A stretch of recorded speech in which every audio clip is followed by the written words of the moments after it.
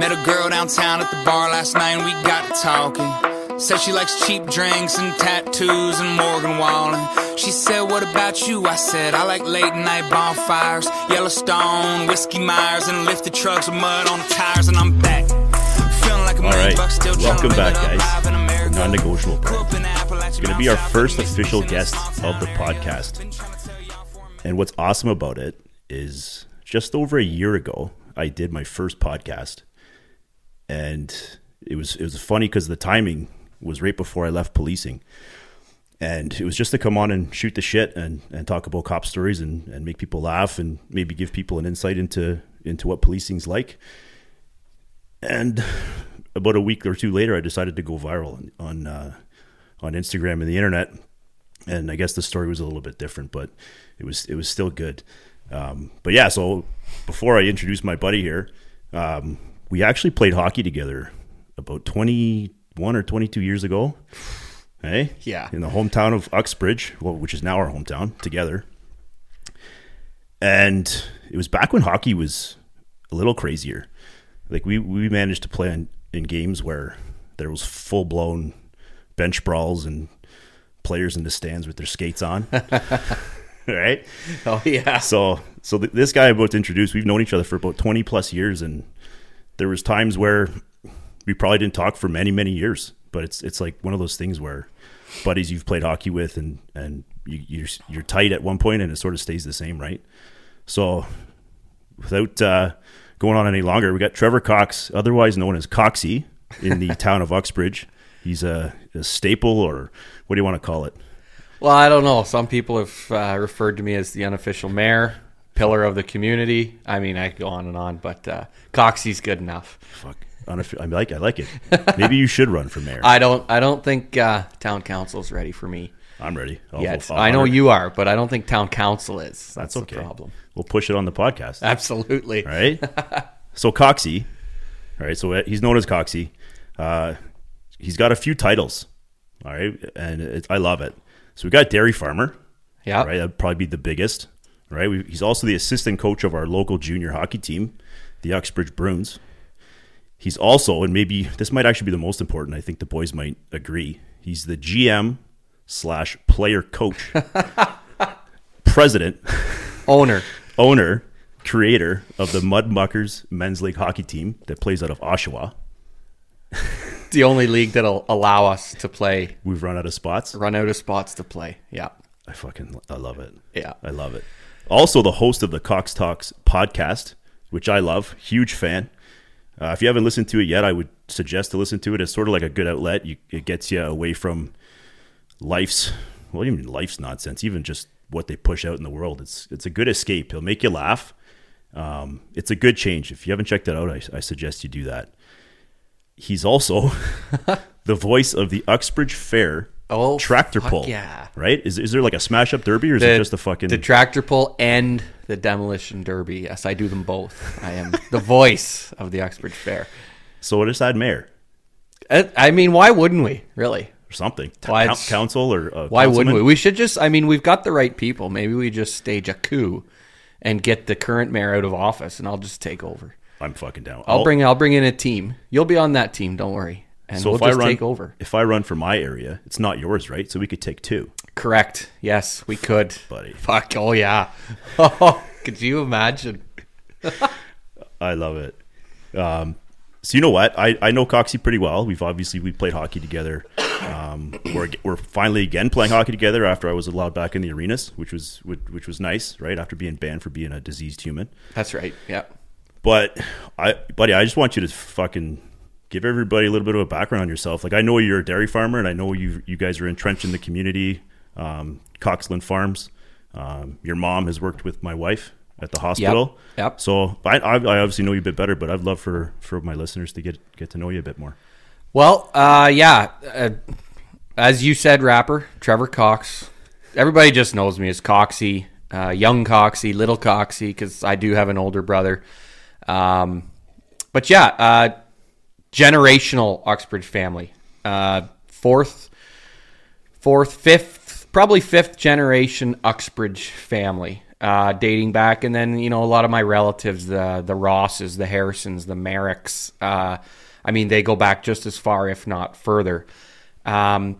We farm north of town. My brother and I are fourth generation on what we call the home farm. So in farming lingo, anywhere that a farmer was born and raised, that's quote unquote the home farm. Because as your farm and your business progresses, typically if the kids stay home to farm, obviously you start buying more and more farms in the area just to expand, right? To keep everybody happy, to keep all the mouths fed. So fourth generation on our farm.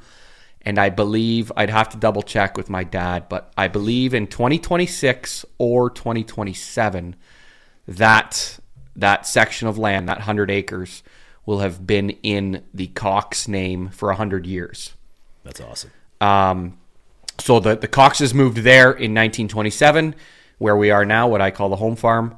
But as I said, the Coxes have been farming for 6-7 generations. So born and raised in town, played a lot of minor hockey in town, played baseball in the summer, 4-H groups, farming groups, you name it. And graduated, played some junior hockey with you here in town, Rapper. And those, like you said, those were always a time. Played parts of 7 seasons actually with Uxbridge. Had a little sabbatical from Uxbridge. Took a little sabbatical. Went out west, lived out west for 8 years, loved it, would go back there in a heartbeat. Came back home to the motherland and, got my feet back on the ground and decided, it's maybe time to fucking grow up a little bit. And here we are. My brother and I are slowly but surely taking over the family farm. We're expanding it. Like you said, I'm involved. I've been coaching the Uxbridge Bruins now for 5 years. I'm also assistant general manager now as well. So that's been a little bit different for me as well. And just you know what? I love Uxbridge. I love my hometown. It's tough to see it grow and become what it has become. But at the same time, if we didn't grow, we were going to be left behind in an awful hurry. So, I'm you know what? I'm happy to be home. More importantly, I'm happy to be on the Non-Negotiable podcast. I'm pumped. I love it. So you mentioned you went out west. So, and you loved it. You said you'd go back in a heartbeat, but I'm guessing you came back for like tight ties to your family farm, right? Yeah. So, and I've said this, I've made it very known. If we didn't have the family farm at home, I probably would have settled out there. I went out there in 2007, and what it was for a farm kid, a country kid, I grew up farming, obviously, but you'd get the farming magazines and stuff and the farming newspapers as a little kid, and you'd see all these great big wide open fields and like big massive farm equipment and just farming on a completely different scale.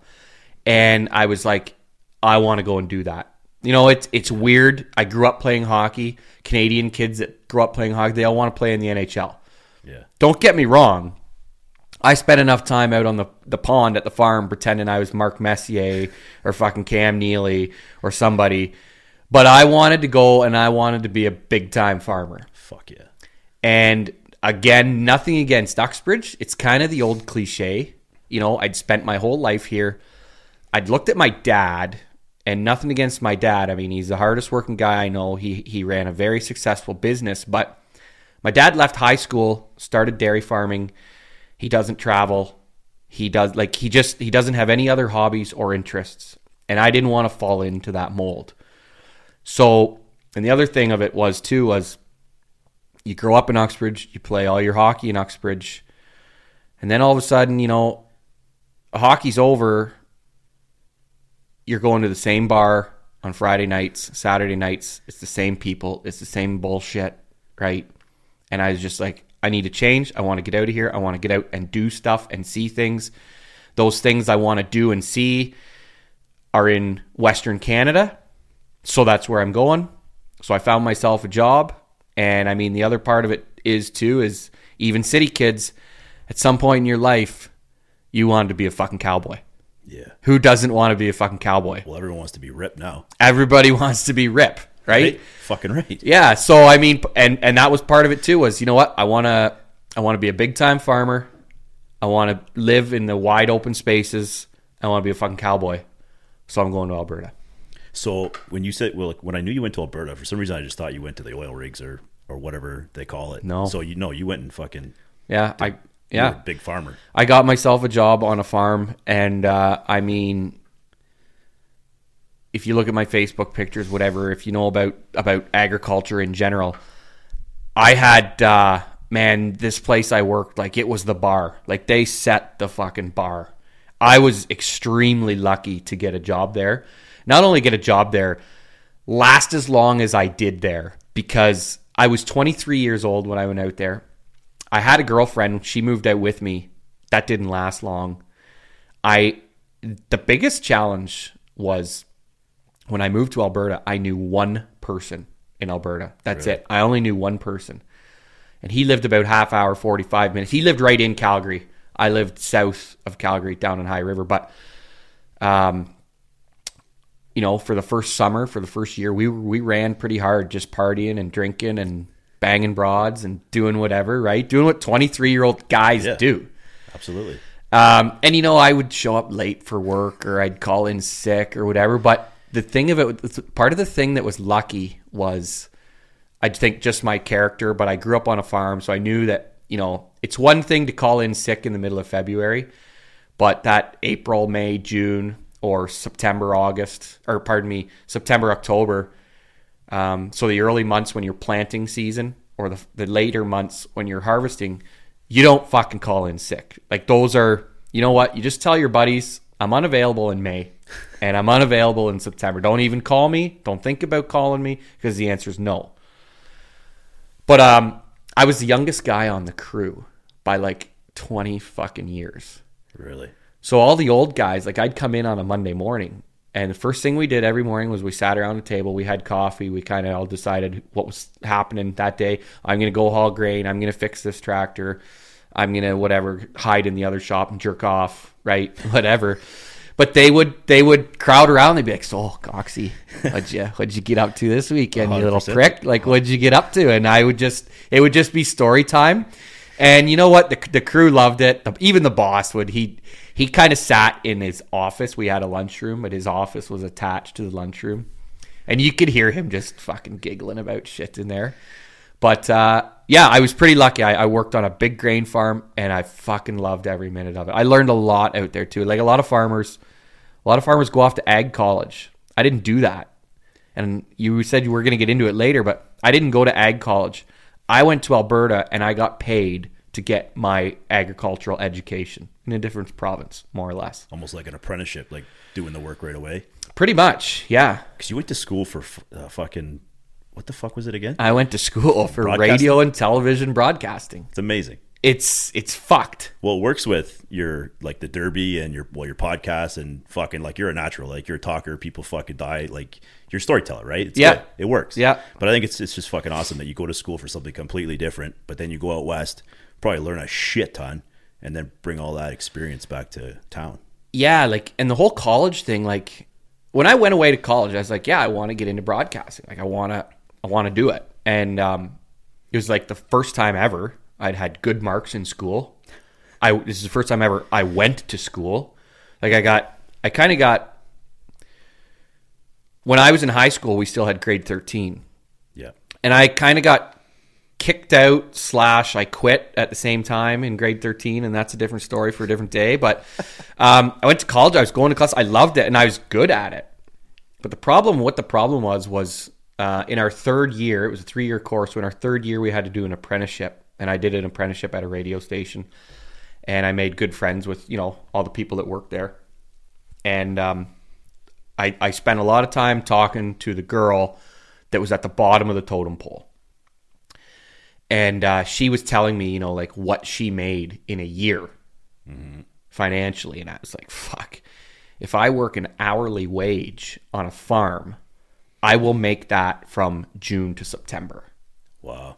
And I was just like, no. And the other thing of it was too, like, to get your start, you need to go to like fucking Tuktoyaktuk in the Northwest Territories and cut your teeth up there, and then you work your way up to the big time. You don't go right to TSN? No. Like down at fucking... No, not unless you're a fucking, retired NHL player or NBA player or whatever. Yeah. No, those guys, no training whatsoever. We'll just give you guys a fucking job. Having said that, they do have the expertise. Yeah, so they've also done it, right? Yeah, it's tit for tat. But yeah, and I was just like, no, fuck that. And sometimes I think I took the easy way out because I was like, fuck that. I don't want to work that hard for so little. Yeah. I'm like, I'll just stick to farming. Came home, worked at home for a year or two, worked at a big farm in Stouffville here, close to Uxbridge for a year or two, and then just said, fuck this. I gotta get out of here. Or I'm gonna die here. Not that I was in a dark place or anything, but it's just like I said, there's the old saying in dairy farming, you go to school, you milk cows, and then you die. Because those dairy cows take so much fucking commitment. They take more commitment than a fucking woman. And you don't have time to do anything else.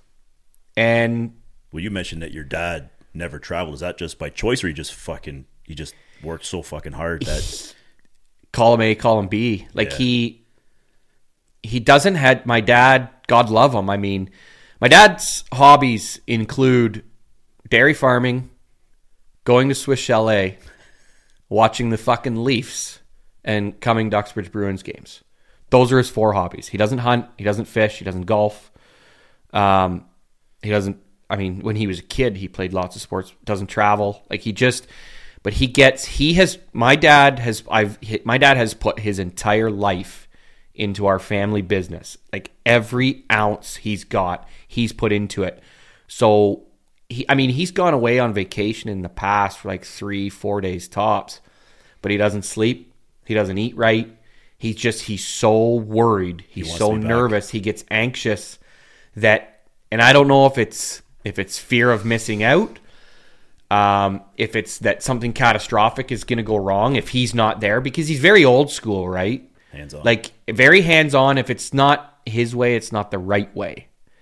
And I mean, as good as that can be, it's a fucking awful burden at the same time. But he's uncomfortable when he leaves the farm.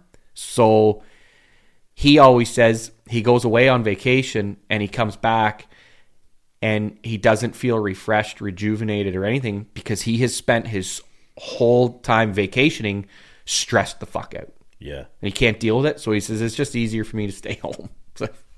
He's got to love, though, that his 2 sons are going to take over, right? Or gradually, or...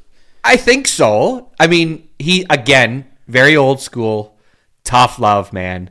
Fucking tough love. Like, and when you're a kid, sometimes you're like, God, Dad, like, could you just, like... I remember, and I'm not trying to beat up on my dad here, and I'll explain in a bit, but, like, I remember playing minor hockey in Uxbridge, and we went to Stouffville one night for a hockey game. And we beat them 4-0. And I had 4 goals. I had all 4 goals. Fuck you, Chris Crothers. I had all 4 goals. Okay? And we're driving home, and I'm feeling like I'm a big swinging dick, right? Like this is, I think it was minor peewee, whatever age you are in minor peewee. And Dad never congratulated me. He never said good job. And part of me was like, come on, Dad. Like I just fuck single-handedly beat our biggest rivalry, right? Nothing. And I was kind of pissy about it. But I look back now and I'm a confident guy. I have a fucking ego. I'm very aware of it. I'm pretty sure my dad was very aware of it when I was 10 or 12.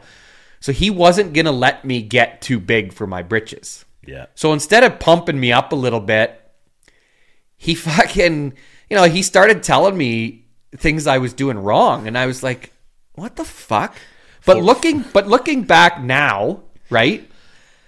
It was right in my mind. Yeah, I think it's one of those things that once you're older, it fucking matters, right? Like I'm reading that Goggins book right now. He talks about it where he's like working his dick off for his grandpa, who's like a fucking military guy. 0 thank yous, not even a fucking smile, not even an acknowledgement, really. Just get the job done properly, and then when he's older, he appreciates it, right? Exactly. You don't appreciate that with shit when you're younger. You're a fucking retard when you're fucking 12. Yeah. Right? You're fucking you're clueless when you're a fucking 12-year-old boy. It's true. It's what, like, I remember riding home in the back seat of our fucking 88 Caprice Classic, and I'm just like, what the fuck do I have to do? But now I look back and I'm like, yeah, I'd probably do the same fucking thing. Right? Yeah, you would, it's maybe it's terrible to say, but fuck it. I was raised with tough love. I'm not, if someone comes up and tells me I'm a fucking bag of shit or they don't like that, I don't give a fuck. That's your opinion.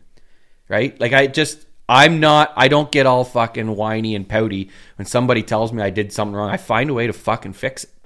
I love that you said that. And we were talking about it earlier. I didn't really go too far into it, but Hockey Canada has parents take that course, Parents Respect in Sport. Oh, yeah.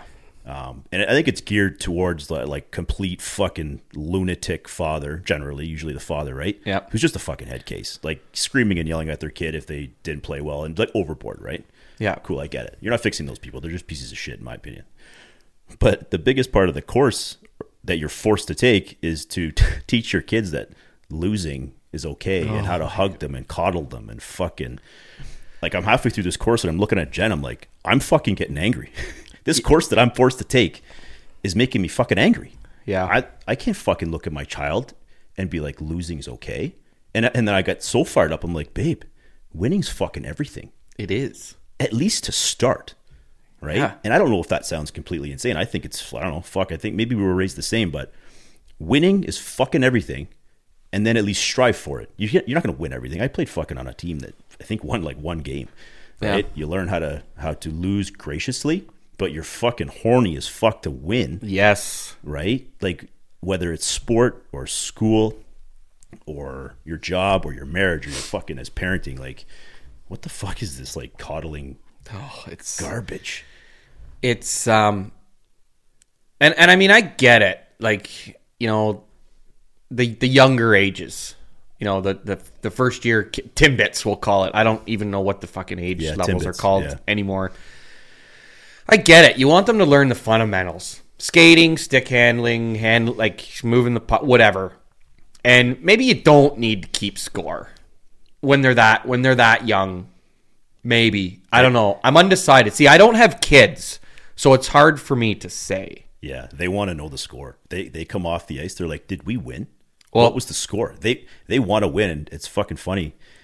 Without even really teaching them that they need to or want to win or be competitive, we got this thing upstairs. You know the Super Deker? Do you know what I'm talking about? Yeah. So people who don't know what I'm talking about, it's like a whiteboard. It looks like a rink from above, but kids can stick handle over top of a flashing light, and every time the puck goes over, you basically, your points get higher and higher and higher. Right. Yeah.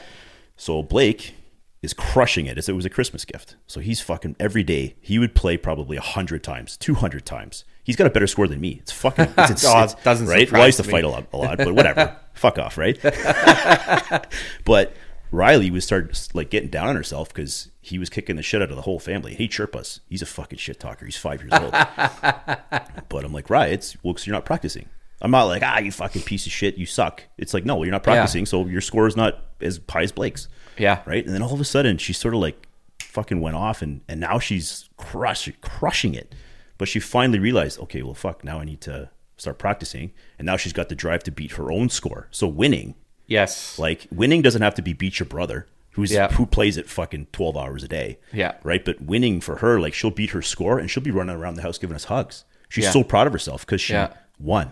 Well, they find it it within themselves, and they find a way to set their own goals, right? Yeah. Plain and simple. Yeah. So but it I had to do, and I don't know if it differs if you're like, I had to do the respect in sport as a coach. I don't know if it's the same, but I've heard that version's a little different too. But there's a lot of things that I had to read and watch and listen to in that too, that I almost threw my fucking laptop through the wall. I was like, come on, people. Like, but you're right. What has happened is there has been a handful, probably more, of lunatic fucking hockey fathers or hockey mothers.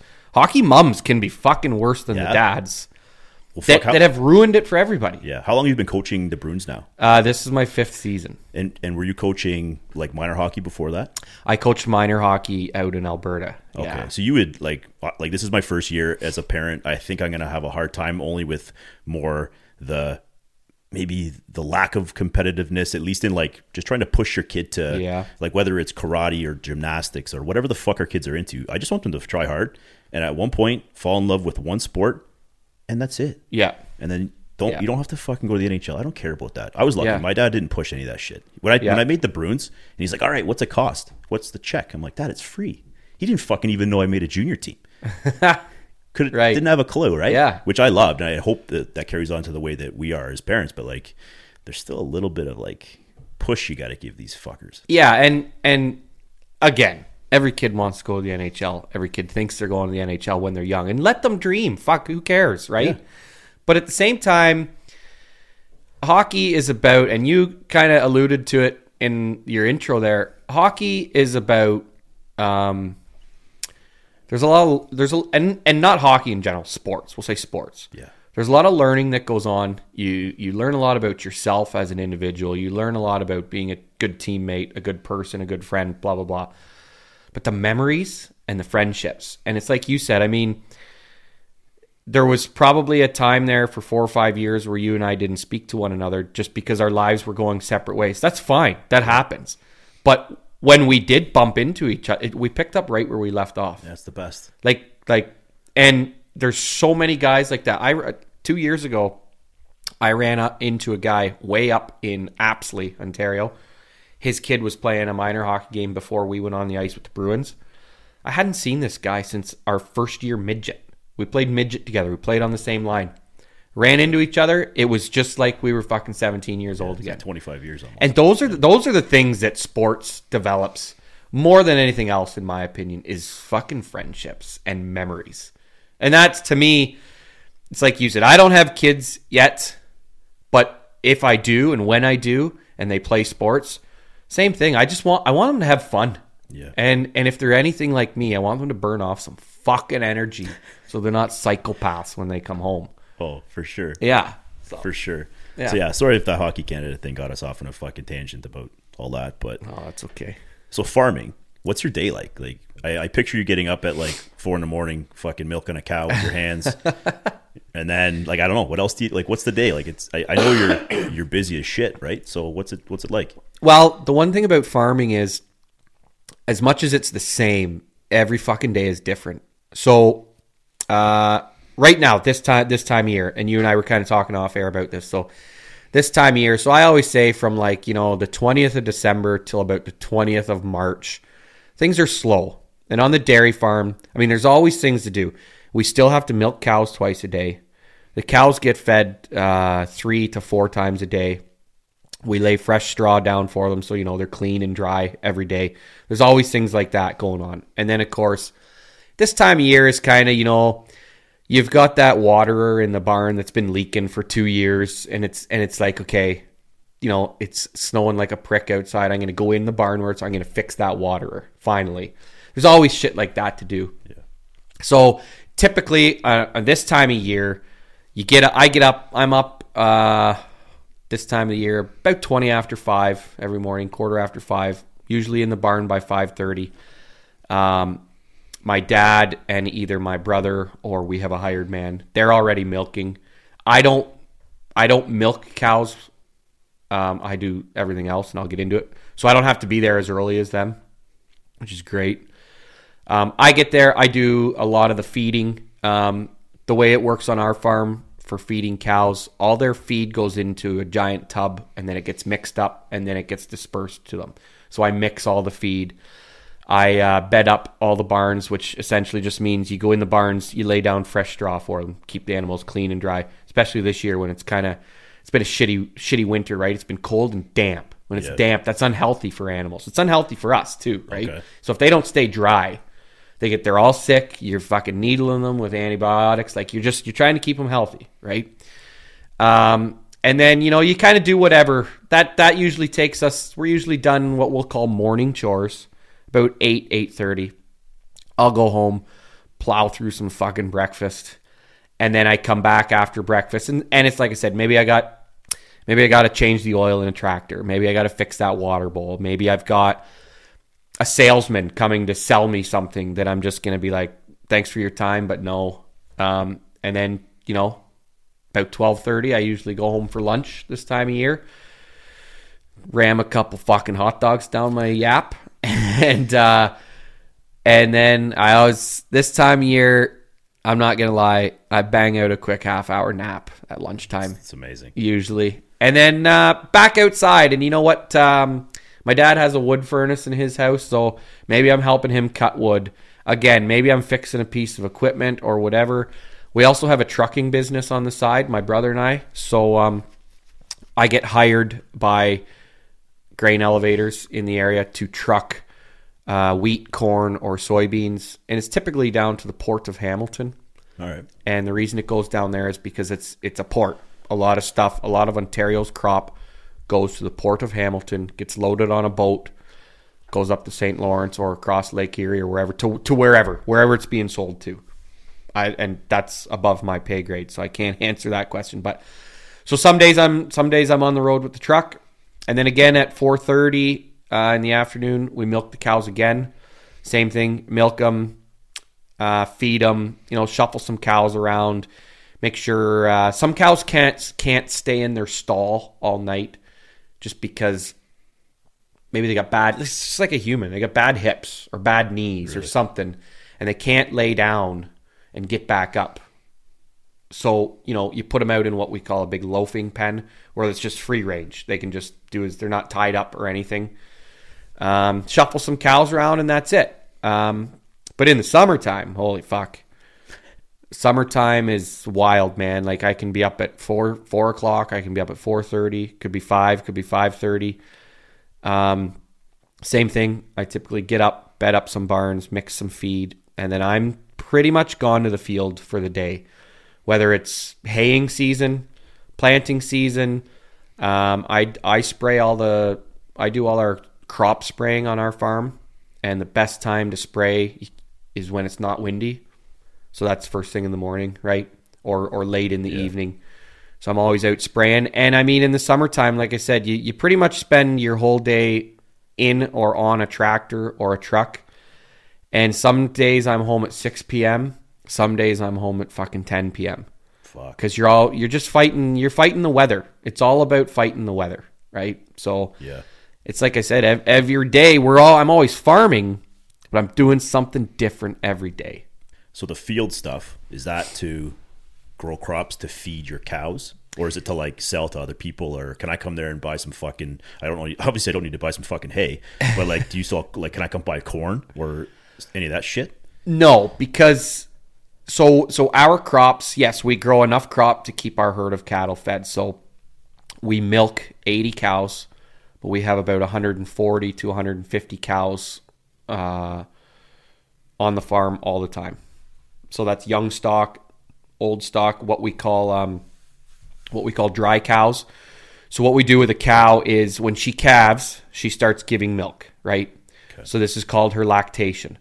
And I don't know the numbers right off the top of my head because I don't do a lot of the genetic work, the breeding and stuff. My dad and my brother look after that. But I think what we do is we milk a cow. Her lactation lasts for about, I want to say about 310, 320 days. And then we'll do what we dry her off. We dry her up. So we change her diet so that she essentially quits producing milk. And what has also happened during this stage is she's gone into heat and we've got her pregnant. Okay, not personally, but like artificial insemination, right? We don't. Well, you could bring like a fucking a bull into. We could, I guess. Yeah, we could. We don't keep any bulls on site just because they're fucking dangerous. Yeah, eh? They're dangerous. So you fucking come with like a giant fucking like needle of fucking jizz, like In layman's terms, Cole's notes, a big fucking jizz needle, and you stick your arm up their twat there, and I don't know, I've never done it. Like again, my dad and my brother do it, and then underneath your arm, it's a long rod. It's like 24 inches long, and you put a straw. You put the straw of semen in this gun fucking thing. So it slides in right under your arm, right? So you use your arm to just open up her cervix and shit. And then flip, you just shoot this jizz into her and Bob's your uncle. Oh, I'm a fucking juvenile, dude. I'm fucking crying. But, so yeah, so now she's pregnant. So the reason we dry her off is we turn her out into another barn. She's not tied up into her stall or anything. She has free range. She has free range of feed. She has free range of she's just allowed to be a fucking cow, man. Just go out and be a cow. But it takes all the stress off them because when they're in their lactation, that can be stressful for them, right? Like as healthy as it is for them, it's also stressful for them. So it takes all the stress away from them so they can properly nurture and grow that calf that they're pregnant with. And then when she calves out again, then another lactation starts. Fucking wild. Yeah. That's wild. So there's a lot of like on a dairy farm, which is different than a beef farm. Like you always see in the kids' books and stuff. Oh, it's springtime. It's calving season. All the cows are having their calves in the spring. Not on a dairy farm. You calve cows all year round because you have to keep cows. Because as you dry, so let's say you dry 2 cows up, essentially you want to bring 2 cows into the milking herd. So you got to have that constant rotation of cows coming in and out. I see. So you've got like 150-ish cows, but right. only so many are. That's right. In the milking process. Yeah, and some of them are like, so like when I say we milk 80, so those are 80 cows that are in their lactation. The rest of the cows, the young stock, they're not old enough to be bred yet, but they will be, right? So you keep them, you grow them, they eventually move their way in. The older cows, they move their way out to the slaughterhouse or market, or we sell them to other farmers or whatever. But then, yeah, you have that group of what we call dry cows. And they're the ones that they've been bred or whatever. They've been milking for a year or two, but they're the ones that rotate back into the herd. Yeah. Got you. There's a lot of management that goes into just the genetics and the breeding of not only dairy cattle, but cattle in general. It is such a fine science. It would, if I knew more about it, I'd get into it, but I just don't deal with that stuff. It's not one of my jobs on the farm, but it would... The management and the science that goes into it would blow your fucking mind. Really, eh? Yeah. So where does the milk go? And a biggest part of our brand and what we want to do is help grow small business. And within that, for some reason, I believe farms are in that, which they probably should be. So how do we support you guys if we can't come buy shit directly? I'm guessing the milk's got to go somewhere. So yep. where do we go to buy Coxy's milk? Well, so what happens is every other day, the milk truck comes up. Tom, the milk truck driver, beauty, just rips darts, rocks cowboy boots, swears like a sailor. Great fucking guy. Great guy. He comes and he picks up our milk. So every other day, we are shipping approximately 4,400 liters of raw milk. So it gets picked up by the milk truck. Now, where it goes varies from day to day, week to week, month to month. It's just whoever. So the Dairy Farmers of Ontario, which is the business that kind of, say they manage our milk and our marketing for us. They sell all the milk to whoever needs it. So it could be Kawartha Dairy in Bobcaygeon, right? It could be Saputo down in Trenton. Could be Nielsen's in Toronto. Could be Beatrice in Toronto. It's just whoever's buying milk at that time and whoever's got milk to supply. And of course, naturally, like even the transportation costs come into it, right? Because it's cheaper, say, for Kawartha Dairy to buy 3 trailer loads of milk from this area than it is to buy 3 trailer loads of milk from the Windsor area, because they have to pay that transportation fee, right?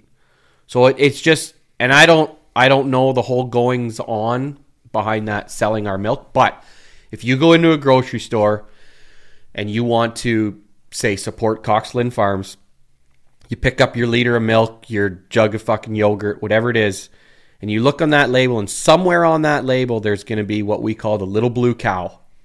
And it'll say, product of Canadian dairy farmers or Ontario dairy farmers or whatever. Sometimes that little logo is black as well. It's either black or it's blue.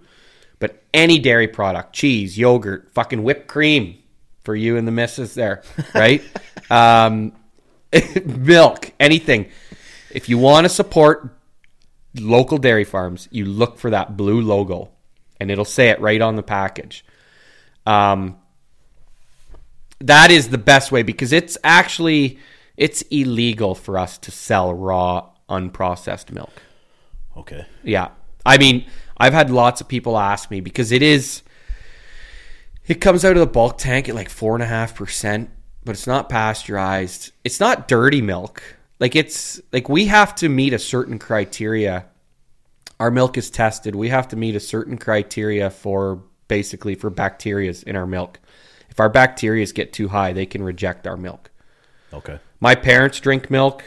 I don't. I can't tell you why. I think it is because I see it in its raw form. Right. And again, it's not that it's dirty. It's just, it's I don't know. That's one of those things. Can't do it, man. So you've never had like milk and Oreos? No. Holy shit. No, like I've like milk in my cereal. Yeah. A glass of milk. I haven't had a glass of milk in probably 20 fucking years. Holy shit. Yeah. I don't drink as much as I did when I was younger. Like, but yeah, like you remember when you're like a teenager, you're having like 14 bowls of cereal a day. Yeah. Oh yeah. Like fuck. But the raw milk it's so fucking good for you. Really? But it's so good for baking too. Because there's so much, it's like 4.5%. There's so much cream in there, right? And all the raw, like the bare bone vitamins, calciums, all that is in that raw milk.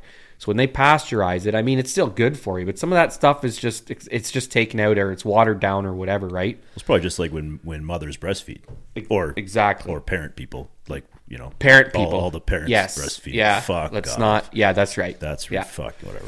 That's another conversation. Yeah. Oh, here's another one. Actually, if we can't support you directly or whatever, who's your favorite fucking local farmer where I can go grab a bunch of fucking meat or bacon or whatever the fuck, right? Like, yeah, fuck. And you know what? In this Uxbridge area, we're lucky. Like, there's Willow Tree Farm. They're out on Reach Street, out between Uxbridge and Port Perry. They're almost in Port Perry, and I fucking hate Port Perry. Again, it's an old hockey rivalry. Yeah. But I mean, local meat, local produce, baking. You can go out there, unbelievable selection, reasonable prices, close to home, right? You can go north of town on Durham 1, place called Tyndall's Farm Market. They don't sell any meat, but they are a produce farm. They're a vegetable farm. All right. They sell all their own vegetables. There's arts and crafts in there. She does, Karen, the owner, and her husband, Ryan. They do all their own baking. You can go in there and buy a pie. You can buy fresh muffins, fucking bag of carrots, like all from their farm. As far as meat goes, strictly speaking, beef, there's Headwater Farms just up here. Like, I can see the farm from here, from your house, pretty much. Really? And they specialize in Wagyu beef. That's like when you go out and it's like a fucking really expensive piece of meat, right? Oh yeah, it's like $300 for a 12-ounce steak. What the fuck's so good about it? It's the marbling, it's the tenderness of it. It's fucking good stuff. But what I will say about the Wagyu, and again, it's Headwater Farms. You can look them up. They've got a website, headwaterfarms.com or whatever it is. But the thing about Wagyu beef, I've had it. It's fucking good. It's good beef, but I'm not good enough at cooking steak to get the best out of it. Do you know what I mean? So it's a waste. If you went to a really good steakhouse and spent that $300 on a Wagyu steak, you'd be like, holy fuck, that was worth it. You can actually get their products as well. They have a burger on the menu at the Underground Burger Bar, I believe it's called, in Newmarket. So Headwater Farms has their own Wagyu burger on that menu. There's Clark Lynn Farms just north of Uxbridge here, again on Durham 1. They butcher cattle. They sell their beef privately, right? You get a hold of them through Facebook. They have a Facebook page, Clark Lynn Farms. You can talk to Brad and Marcy, and you can order some beef through them. There's lots of places. It's countless. But as far as pigs are about the only one that I don't know where you can. There's about 2 pig farmers in the area. Really? One guy, old school guy, I think I don't know what he does with his pigs.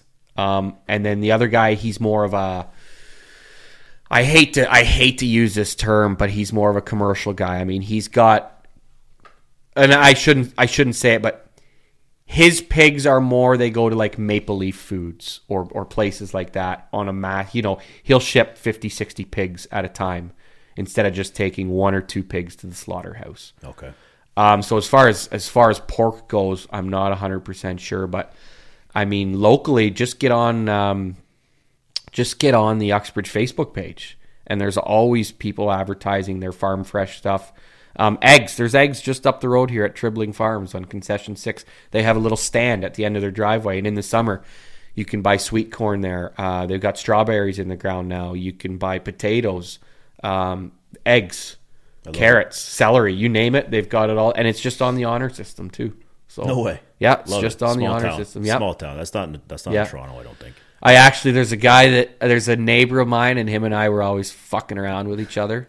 And I went down to Tribling's one time, and I got a dozen fucking sweet corn. Right, it was like $8 or whatever it was.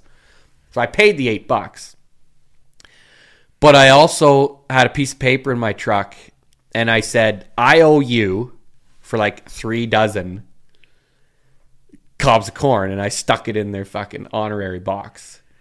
And I put my neighbor's name on it because him and I are always fucking with each other. So for the longest time, because we're all neighbors, right? Everybody was trying to figure out who the fuck left this IOU. Well, it was me. None of them are. I mean, I'm gonna direct them to this podcast. None of them know it was me, but how the fuck they don't peg it as you being the one is hilarious. Yeah, they know it's you. Yeah, they do, but they've never called me on it, so that's fine. I'm here for it. Yeah, that's fucking awesome. In terms of the spraying, and I had to go there because I'm fucking going the direction that I'm going here. Yeah, that's fair. I read a bunch of shit on the Canadian government website that concerns me as a non-farmer, that they are going to lower the amount of fertilizer and nitrogen that you guys can use by around 30 to 40% by 2030. Right. Yeah. So when I'm reading this, they're in writing saying that it's going to really affect your yields, like basically how much crops you can grow. Yeah. Like the amount of it's going to go down by that amount of percentage. Yeah. Right? And in there, they're basically saying they're aware that you guys are going to lose money as farmers, and it's going to impact you guys financially, but don't worry, we're going to be here to help you. And by whether it's technology, I'm not really sure how the fuck that works in terms of growing shit. But in subsidies, blah, blah, bullshit, right? Yeah. So my biggest thing is, like, fuck this. If you guys are going to be losing money or you can't run a farm properly, you're going to be in the hole every year. My biggest concern is to protect or at least advocate for farmers, because if you can't, number one, make a living, where the fuck is our food going to come from if you can't use the fertilizer, which everything I've read, as long as you don't use it improperly or whatever, everything's fucking fine, right? Yeah. But if all of a sudden we're going to be out of food, right? I don't want to be a fucking vegan. I don't want to eat bugs. No. I eat fucking steak probably twice a week. Yeah, like a man. Chicken the other 2. You like him exactly, right? That's my biggest concern is, and I was reading this, and I'm going to fucking put the link on the show notes for everybody to read, because I think it's fucking super important to read, especially because if this happens, so I don't know where the fertilizer comes from, but if we can all just say, go fuck yourself and continue to use it, all of the farmers, I would pray, do this, because, well, fuck it. After the last 3 years, if we haven't realized that if you can't provide for your family or make your living because of something that they're doing, I just think we should just say, go fuck yourself. Yeah, so this has been a fucking long drawn out conversation. And first things first, I have a theory, and it's pretty cut and dry actually, on all this government red tape that they're throwing at the farmers. But the government was at least smart enough to say they don't want to decrease our nitrogen usage. They want to decrease our nitrogen emissions by 30%. Now, what strikes me is these fuckers in office, and there's the old saying, and I think it was I think it was Franklin Roosevelt, possibly, who said, "It's very easy to be a farmer when you're 100 miles from a cornfield and your plow is a pencil." Meaning that unless you're a farmer, shut the fuck up. Let the farmers do what they do best. Right? Yeah. Plain and simple. Yeah. And the thing of it is this fucking liberal government we've got. My theory is this. Fuck, I'm so, this gets me fucking fired up, man. My theory is this. I'm a believer, and people can say what the fuck they want about me. I don't give a fuck. It's a beautiful thing. I'm involved in the industry for generations, like we talked about. I think that the government we have in power now wants to control the farmers. Therefore, they control the food. Therefore, they control the people. And we discussed it a little bit on my last podcast, actually, about even chemtrails. You know, are they trying to filter the sun? Are they trying to limit our growing capabilities? Is that the plane lines? Yeah. That is? Okay. Yeah. Are they trying to limit our growing capabilities by turning down the sun, for lack of a better term, right? And now this fertilizer thing. But the thing is, these fucking ding-dongs, they think that we're grossly overusing nitrogen and any other fertilizers for that matter, whether it's phosphate, sulfur, magnesium, potash, you name it. They think we're grossly overusing it. They think we're just out there having fucking fertilizer fights, right? Like just whipping fucking fertilizer at each other. Well, I'm here to tell you, that's not fucking happening. Well, just in simple terms, if I fuck up the meter on my little fucking fertilizer push cart thingy, I burn my fucking grass. There you go. So I believe you're trying to use it correctly, or else you fucking wreck all your shit. Well, there is and it's hard to get into actual hard numbers, and the reason for that is because I have fields. Okay, let's say I have 50 fields. Okay, on my farm management scale, I have 50 fields. Out of those 50 fields, as far as soil health, what's in the soil, nutrients, bacterias, nitrogens, minerals, whatever, no two fields will be the same.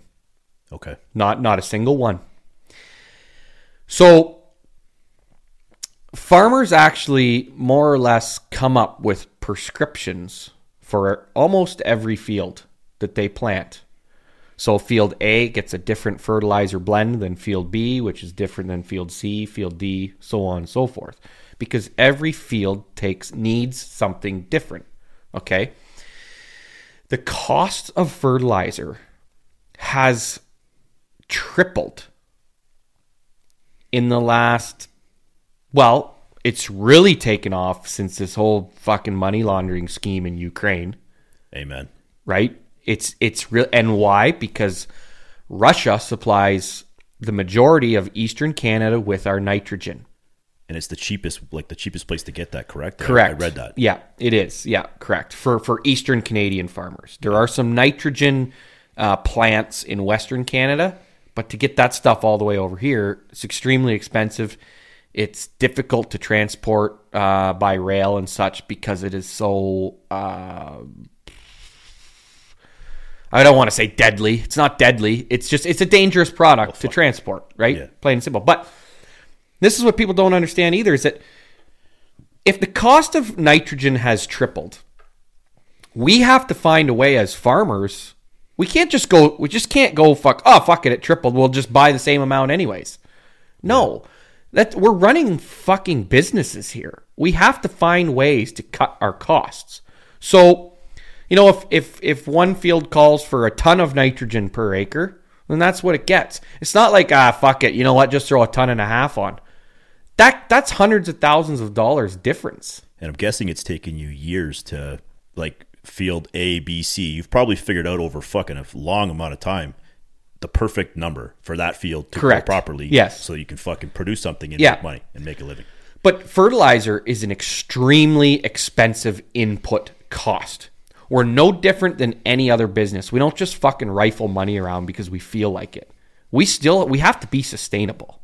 But the other issue is that the government doesn't realize that farmers do have the technology, and it's all electronic now. It's actually pretty fascinating, and I could get into it, but I'm not that smart.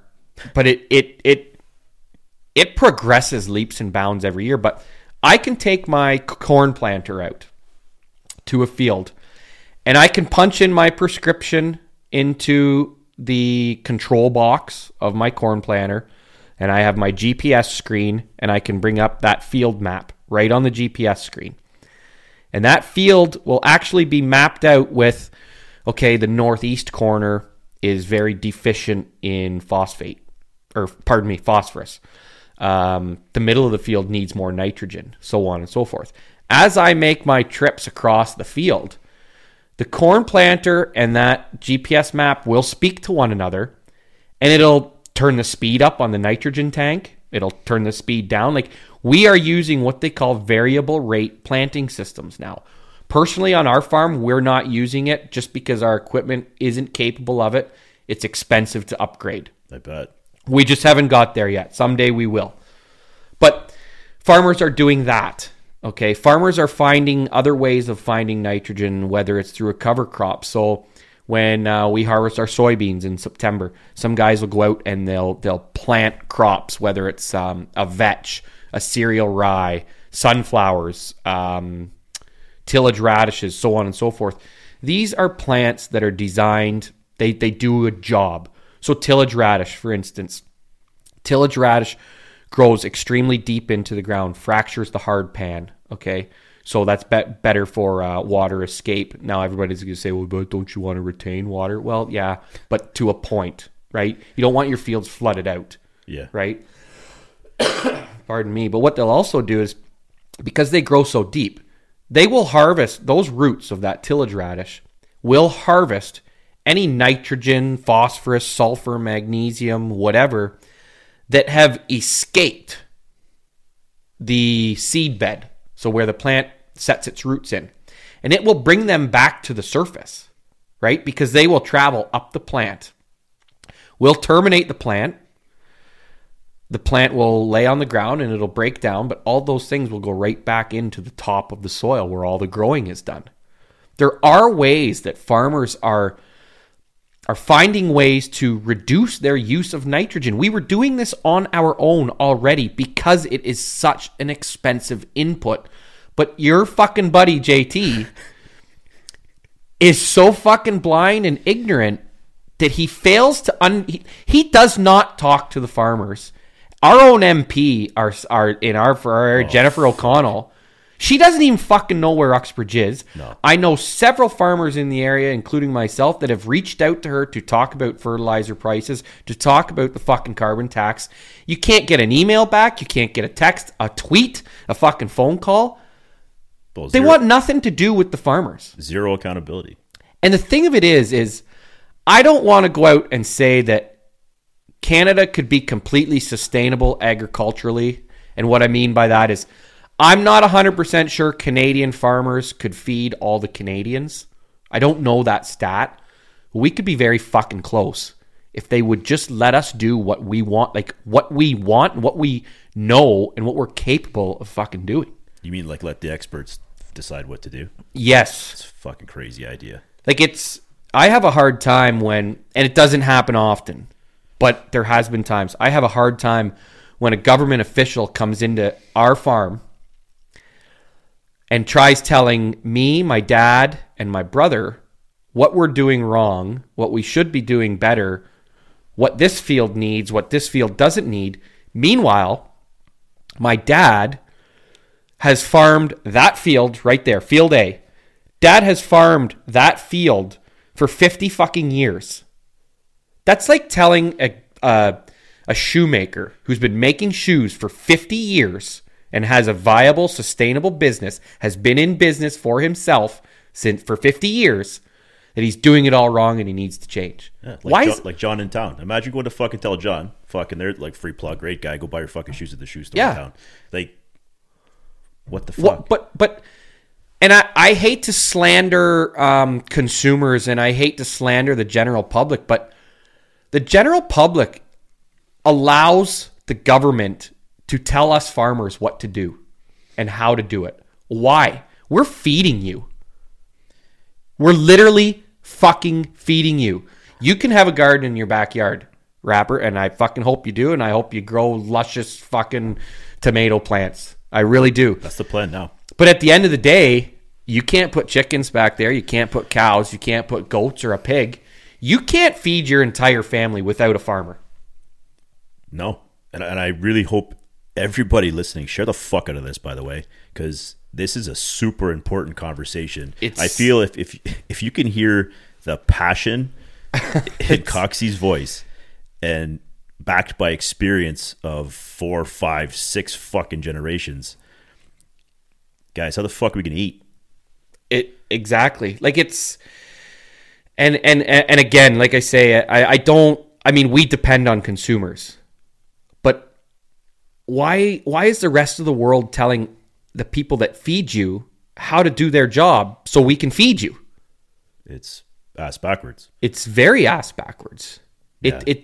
I cannot wrap my head around, and I've always said, if you have questions regarding agriculture, agricultural practices, what we're doing, what we're using, anything, instead of getting your information from Google or fucking Facebook, I know in this area specifically, you could drive in any farmer's driveway, any farmer, and you could ask them questions you want to know, and they will gladly have a conversation and try to educate you on it. If they don't have the answers, they can point you in the direction of somebody that does. But nobody's willing to talk to the farmers. No, definitely not JT. No. Well, fuck, the main reason why I asked you this question, you'll actually fucking die laughing. You know that Jen and I just went to Cabo. Right. At the Rio.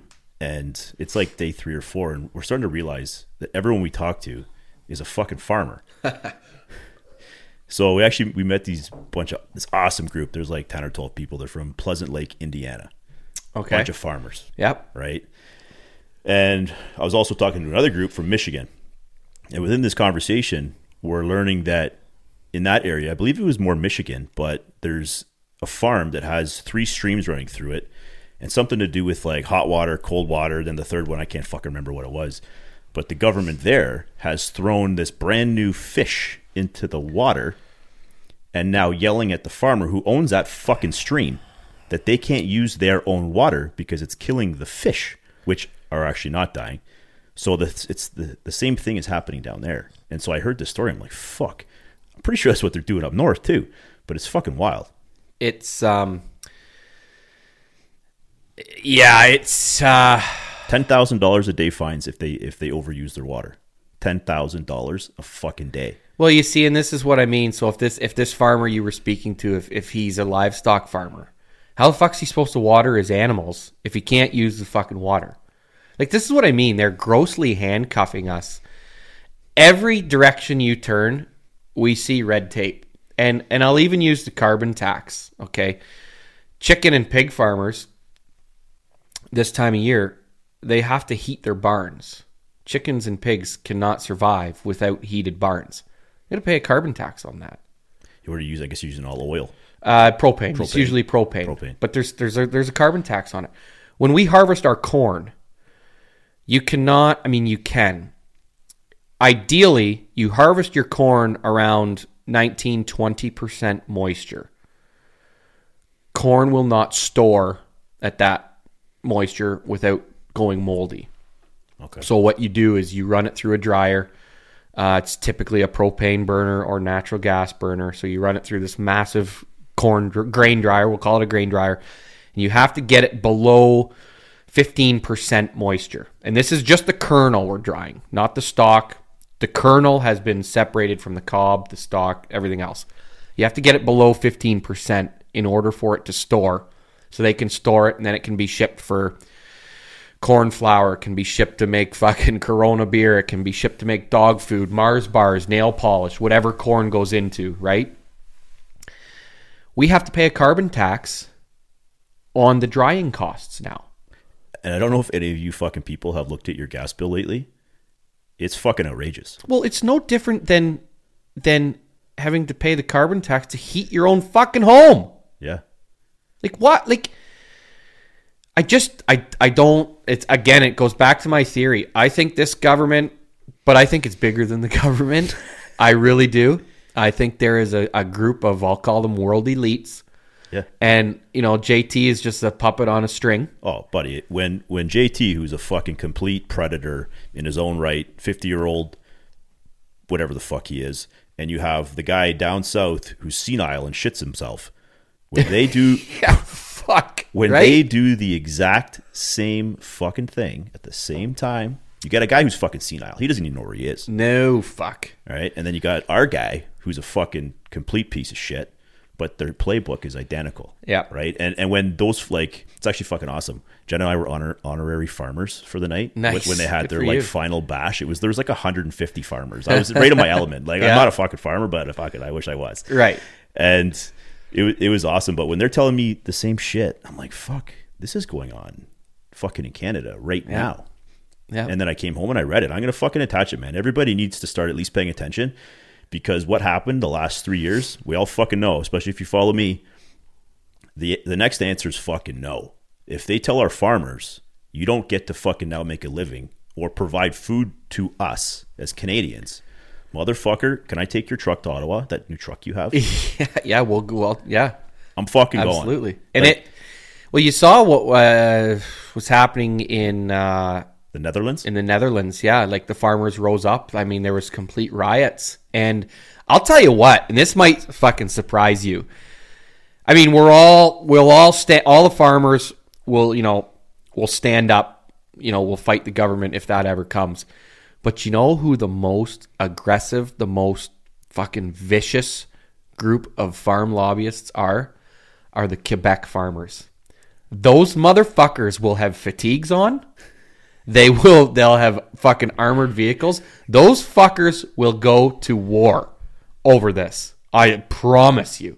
People can say what they want about the province of Quebec and the people in it, but those farmers in Quebec, they do not fuck around. The best thing about what happened in Ottawa, and fuck you if you think that was wrong, don't care.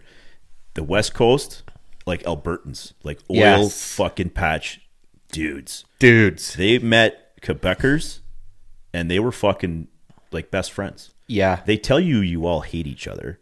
I don't give a fuck about what a Quebecer thinks about an Albertan or a fucking Torontoan. No one gives a fuck. No. Right? But when you take away all of our shit and you make it so that we can't work, fucking everyone gets along. Oh, yeah. And what was painted was complete horse shit. And if you're, I was thinking about it the other day, if you're a cop and you're still fucking bad-mouthing the freedom movement, you're a fucking idiot.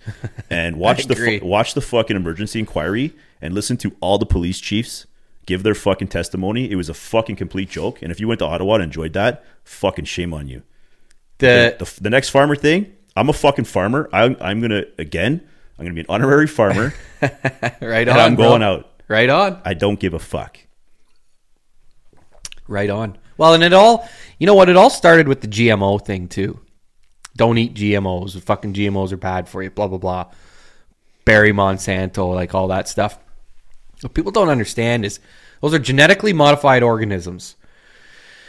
What they do, and there's only X amount, not everything there's no fucking GMO celery. And it's all about the marketing too, right? You go to the grocery store and you see all natural celery right on the package. Well, compared to what? Fucking test tube celery? Like what the fuck is fake celery? It's all natural. But the GMO thing, it used to be 50% of the world fed the other 50% of the world. Okay. Now it's down to like 2% of the world is feeding 98% of the fucking world. Really? Okay.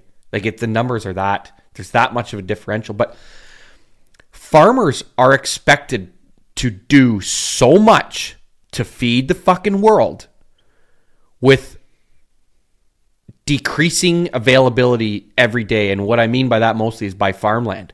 All you got to do is look south of here. There is a tract of farmland being developed right now that is A-class tract of land, which means it's the best some of the best farmland in Ontario. They're building fucking houses on it. No doubt. Farmers are being forced to do more with less. We have to modify seed genetics in order to get more.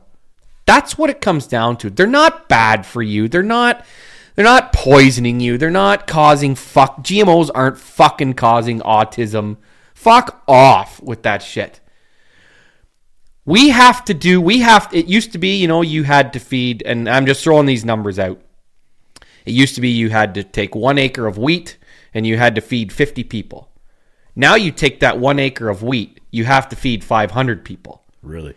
So we need that acre of wheat. 50 years ago, off an acre of wheat, you might get 35 bushels. Now, just even to break even, and I had this fucking conversation with my banker yesterday, actually, just to break even on an acre of wheat. So not only to stay sustainable as a farmer, but to help feed the world, I need a minimum of 77 fucking bushels of wheat off 1 acre. Wow. How the fuck are we supposed to do that without finding the science, finding the ways to modify our seed genetics? It's not bad for us. Fuck off. It's like these people that, there's something in the fucking milk these days because I'm lactose intolerant.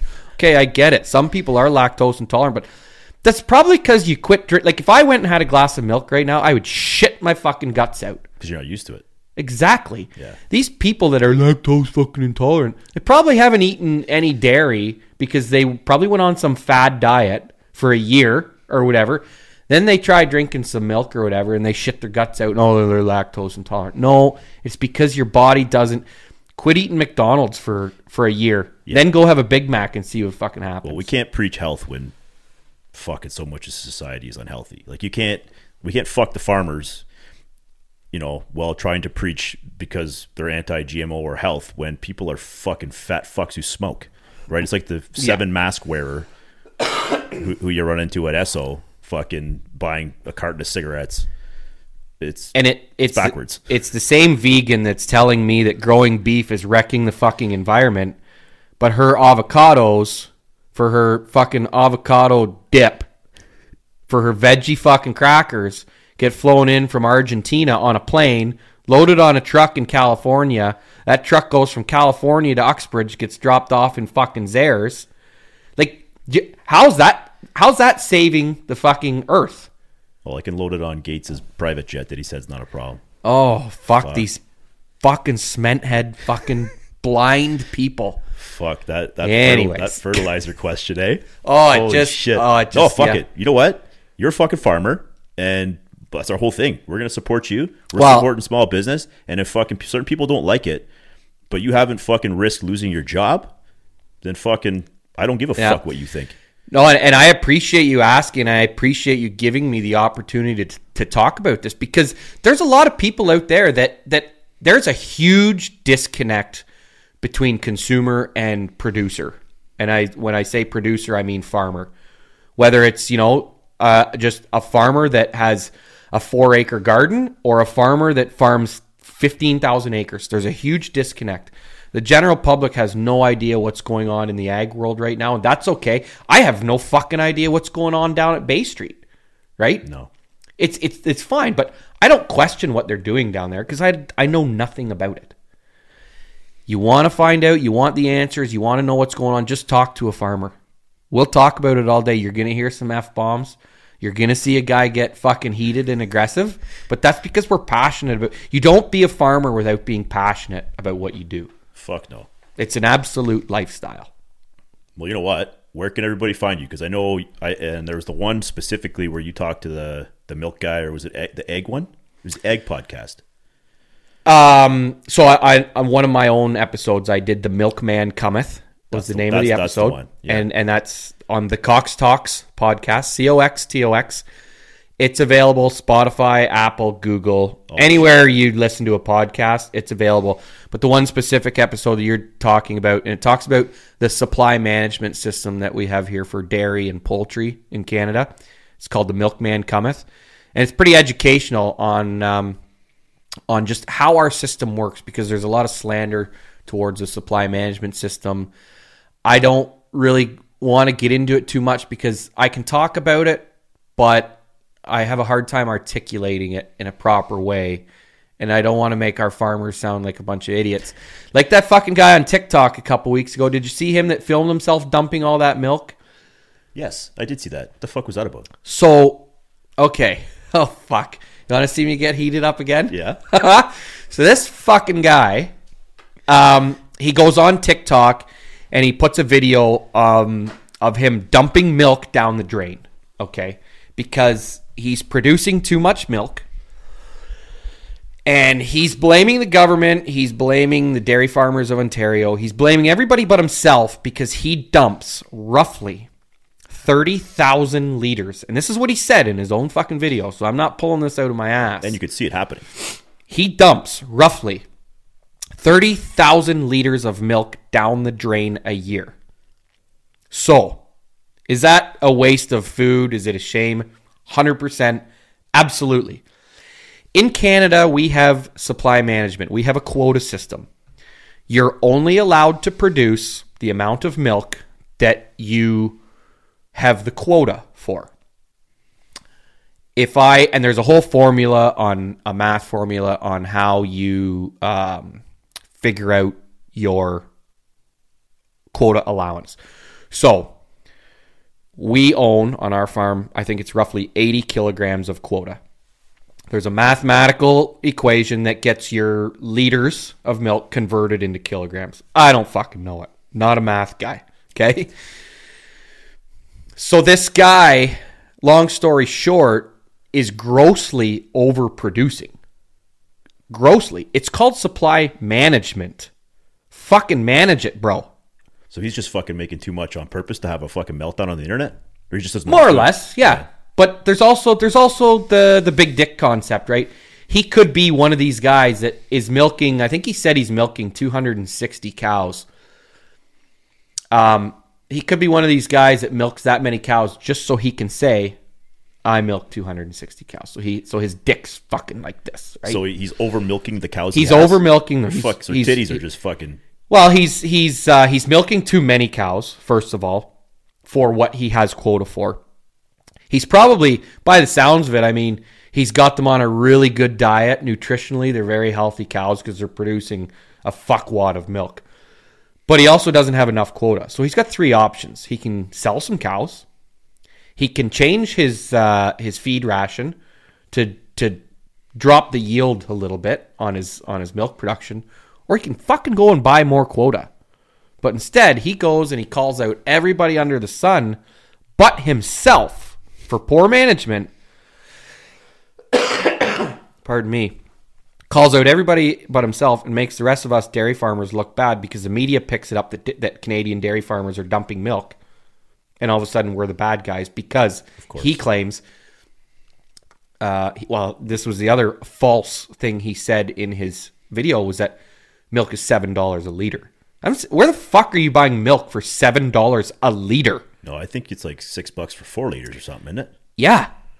So that's the other thing he threw out. So then, social media, all these fucking... well, now it looks like you guys are ripping off people. Absolutely. Or they'll blame you. They're blaming us. And the other thing I'll say, and I'll just use dairy farmers because that's what I kind of specialize in, sort of. We do not set store prices. The grocers set store prices. If a couple weeks ago, I think milk went up 2% on the shelves. Price increased by 2%.